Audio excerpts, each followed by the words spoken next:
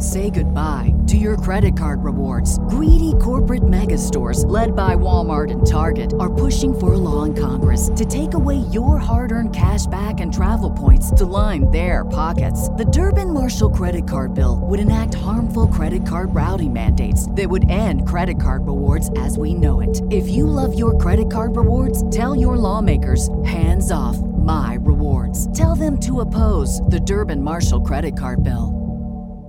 Star Wars 7x7, episode 892. It's a Rebels briefing day. I'm looking at Visions and Voices. This is season 3, episode 11 of the Star Wars Rebels TV series, and it resolves some of the mysteries from episode 3, Holocrons of Fate. Punch it, Chewie. This is Todd Vanderhayden. I'm a national Canadian television anchor with CTV News and a syndicated radio host, and you're listening to Star Wars 7x7, the only daily Star Wars podcast.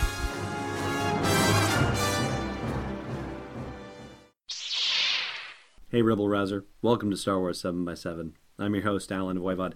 And the spoiler warning right up front. This is a full spoiler podcast. We are talking about Rebels in deep detail. So if you have not watched the episode and don't want it spoiled for you, then save this podcast for a later date. However, if you want to know some of the secrets, which include things that even Rebels fans would want to know about, then, well, let's dive right in. So the episode kicks off with the aforementioned Visions and Voices, and we learn from the Rebels Recon episode attached to this that there is a connection between Maul and Ezra because of their experience trying to join the Holocrons together in Holocrons of Fate. And so this is Maul actively making these visions happen and kind of driving him a little nuts as he gets closer to the Rebel base. And ultimately, when he reveals himself, even though Kanan and Ezra have asked the Bendu for some assistance, Bendu is like, well, sorry, I warned you, and then he up and disappears. But this is the exchange upon which the episode revolves. When you abruptly severed our connection with the Holocron, you mixed up the information. You learned a bit of what I want to know, and I learned a bit of what you wanted to know. But they were fragments and memories left in my mind. Like the location of our base. Yes, very good. How you do learn fast, apprentice. Look, I can't make sense of what I saw. I couldn't even describe it if I wanted to. And that is why you need to come with me, so I can retrieve the answers which are just out of reach. So you get your answers, but what do we get out of it? I will keep your rebel base secret. So there you go. Simple, right? Of course it isn't, naturally. So Kanan has Sabine secretly install a tracking device onto Ezra's wrist communicator as Ezra and Maul go off to Dathomir, as it turns out, because old magic is required to make this unsorting of memories happen, as in old Night Sister magic. And we find out that this is where Maul has been hanging out since the events of Holocrons of Fate, and possibly even before that, possibly dating back to the whole Twilight of the Apprentice showdown at the end of Season 2 of Rebels. And naturally, Maul hasn't told Ezra the whole story, because once they get their visions sorted out, it turns out that Night Sister ghosts want to take possession of flesh and blood bodies, and I guess Maul had Ezra in mind to fulfill that role. But, of course, Kanan and Sabine show up in the nick of time to try and rescue Ezra, and unfortunately get themselves possessed in the process. It is not mentioned, though, unfortunately, because this would have been fun to find out, who the Night Sisters were that possessed Kanan and Sabine, and even Rebels Recon does not mention specifically who they were, if they were specifically named characters that we are familiar with from the Clone Wars cartoon stories, or at least you may be familiar with them. I personally am not, because I have not come upon the Night Sister story arcs or anything like that, and I guess I'm about to pretty soon in one of the next Clone Wars arcs that I get into. Now, you know what's going to happen out of this, of course. You know that Ezra is going to get the ghosts out of Kanan and Sabine, and he does so in spectacular fashion by ultimately destroying something there in this Night Sisters cave that makes all the ghosts go away. So maybe he's actually banished the ghosts of the Night Sisters once and for all. Don't know for sure. What we do know is that there's an artifact that Darth Maul has in this cave he's been living in, and it turns out to be the Darksaber, the legendary black lightsaber that had been once wielded by Mandalorians. It had been stolen from the Jedi Temple, and then it was seen as a a token of authority and power by the Mandalorians, and as stated in Rebels Recon, it could be an object that, as the wielder of it, Sabine now having it, could be somebody who is able to unite Mandalorian clans together and put an end to some infighting that's happening. And some of that infighting was even touched on earlier in the season when we saw the Mandalorians working for the Empire, the ones that were wearing the armor that looks very much like the prototype Boba Fett armor. You know what I'm talking about. So that right there is enough to launch a whole new story arc in Rebels, and it also starts to touch on something that we knew was going to happen based on the Season 3 trailer. We knew the Darksaber was going to get into Sabine's hands, but we didn't necessarily know how, so this is how. But the scene that we see her wielding the Darksaber in that trailer has not happened yet, so we still have more from that trailer that is yet to be revealed. The second of 3 big reveals happened a little earlier in the show. It was more of a confirmation than anything else because we didn't know what happened to the holocrons when there was that large explosion in Episode 3, Holocrons of Fate. Well, Ezra says the holocrons were destroyed in that whole situation. So now we know that there is no coming back from either of those. But probably the biggest reveal of all is one that was a widely suspected reveal. If you think back to Holocrons of Fate and what happened after that explosion, Maul stumbling away going, he's alive, wah! Well, everybody suspected that was Obi-Wan Kenobi he was talking about, and now we have it confirmed that yes, indeed, this is what he was talking about. And what's more is that he's saying it's going to end where it all began, on a desert planet with 2 suns. Well, unlike Ezra, who doesn't necessarily know what planet he could be talking about, Maul certainly knows exactly what planet he's talking about. Tatooine, the desert planet with 2 suns, that's the one he was on in The Phantom Menace. Now, he didn't actually encounter Obi-Wan Kenobi, though, so it's kind of funny to hear him say it's ending on the planet where it all started, but I guess you could see that as in reference to his first encounter with the Jedi.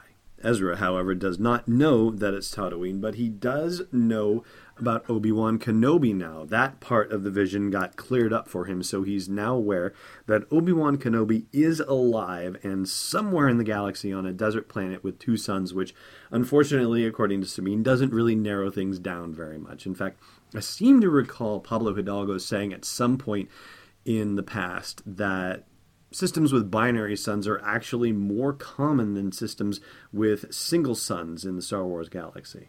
Either way, Maul definitely has a leg up on the Rebels as far as getting to Obi-Wan Kenobi first, which opens up some definitely exciting possibilities for the second half of the Rebels season. This was the winter finale, if you will.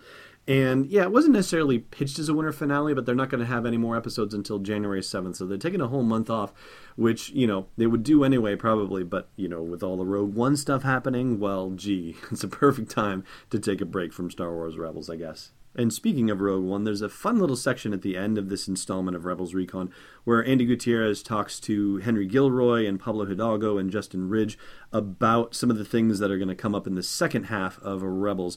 And here's what Pablo specifically says about Rogue One. By the time we get into the second half, the world will have seen Rogue One, and we're going to be able to talk more freely about certain elements that are in that movie and how it connects to Rebels. So that right there is probably one of the most exciting things as a Star Wars Rebels fan you could possibly want to hear.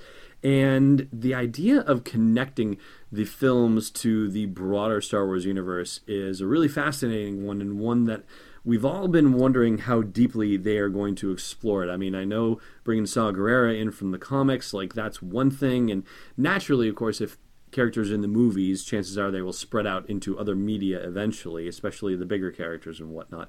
But this suggests that we might have more of a crossover of animation into the film than we might have expected. And that in itself is remarkable. And there's also a comment from Henry Gilroy where he talks about a Clone Wars episode.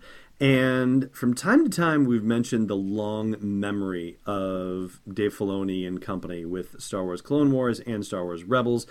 And this is another situation where it seems like the long memory is coming into play. You're going to hear some lightsaber noises, over something that Henry Gilroy says, or at least a couple of different things that he says, because that's how the Star Wars folks are bleeping out specific spoilers of what he's going to say. You've watched the Clone Wars, right? Yeah. Do you remember episode 3?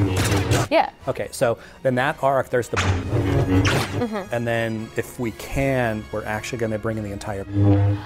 And the accompanying gasp is from the host of Rebels Recon, Andy Gutierrez, who also gives a startled no way when Gilroy reveals something about Thrawn and something that he doesn't know, but of course Gilroy is lightsabered out on that one as well.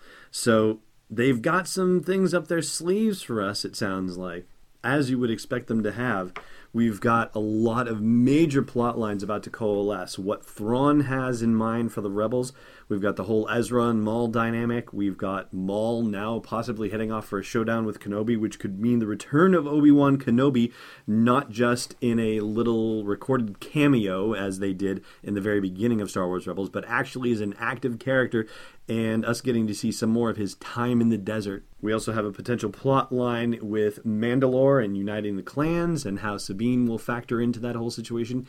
And there's also the clearer ties to Rogue One and how the current situation in Star Wars Rebels will ultimately lead to the situation that we see in Rogue One.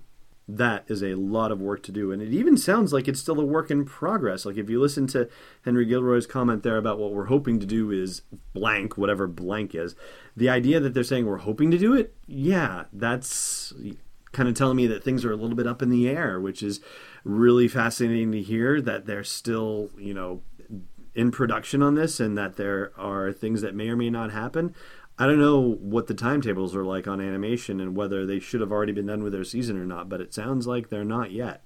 So until they are, I'd love to hear from you. What do you think is on tap for the second half of Season 3 of Star Wars Rebels, aside from stuff with Thrawn and Ezra and Maul resolving, and anything with Kenobi coming back into the series and the Ezra Maul dynamic? Bring it on. Let's hear those comments at the blog post for this show's episode at sw7x7.com. Got a trivia question for you on the other side of the break. Stay tuned.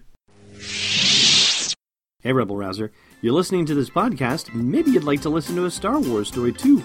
Luckily, we've got just the thing for you. We've partnered with Audible to give you a free download and a free 30-day trial of their awesome service. All you got to do is go to audibletrial.com/SW7x7 to sign up and get your free download. They've got dozens of Star Wars titles, anything you want to do to explore that galaxy far, far away. One more time for you, audibletrial.com/SW7x7. Welcome back. I've got your trivia question for you. If you're really doing this, I want to help. Dude, I think you got enough going on right now. We'll handle this. Don't worry. Last time I asked you how many TIE fighters were chasing the Millennium Falcon around on Jakku, and that's 2. Today's question, how many times does Finn grab Rey's hand in order to tug her along running while they're on Jakku? Thanks for listening to another episode of Star Wars 7x7. And hey, before you get captured on Geonosis, check out SW7x7.com for show notes, links, photos, videos, and more. And we'd be spectacularly grateful if you put a little something in the tip jar at patreon.com/SW7x7. It's not a separatist trick, it's Destiny Unleashed. This podcast is not endorsed or sponsored yet by Lucasfilm Limited, Disney, or 20th Century Fox, and is intended for entertainment and information purposes only. Star Wars, the Star Wars logo, all names and pictures of Star Wars characters, vehicles, and any other Star Wars-related items are registered trademarks and/or copyrights of Lucasfilm Limited or their respective trademark and copyright holders. May the Force be with them. All original content is copyright 2016 Star Wars 7x7. We hope you love it. Say goodbye to your credit card rewards. Greedy corporate mega stores, led by Walmart and Target, are pushing for a law in Congress to take away your hard-earned cash back and travel points to line their pockets. The Durbin-Marshall credit card bill would enact harmful credit card routing mandates that would end credit card rewards as we know it. If you love your credit card rewards, tell your lawmakers, hands off my rewards. Tell them to oppose the Durbin-Marshall credit card bill.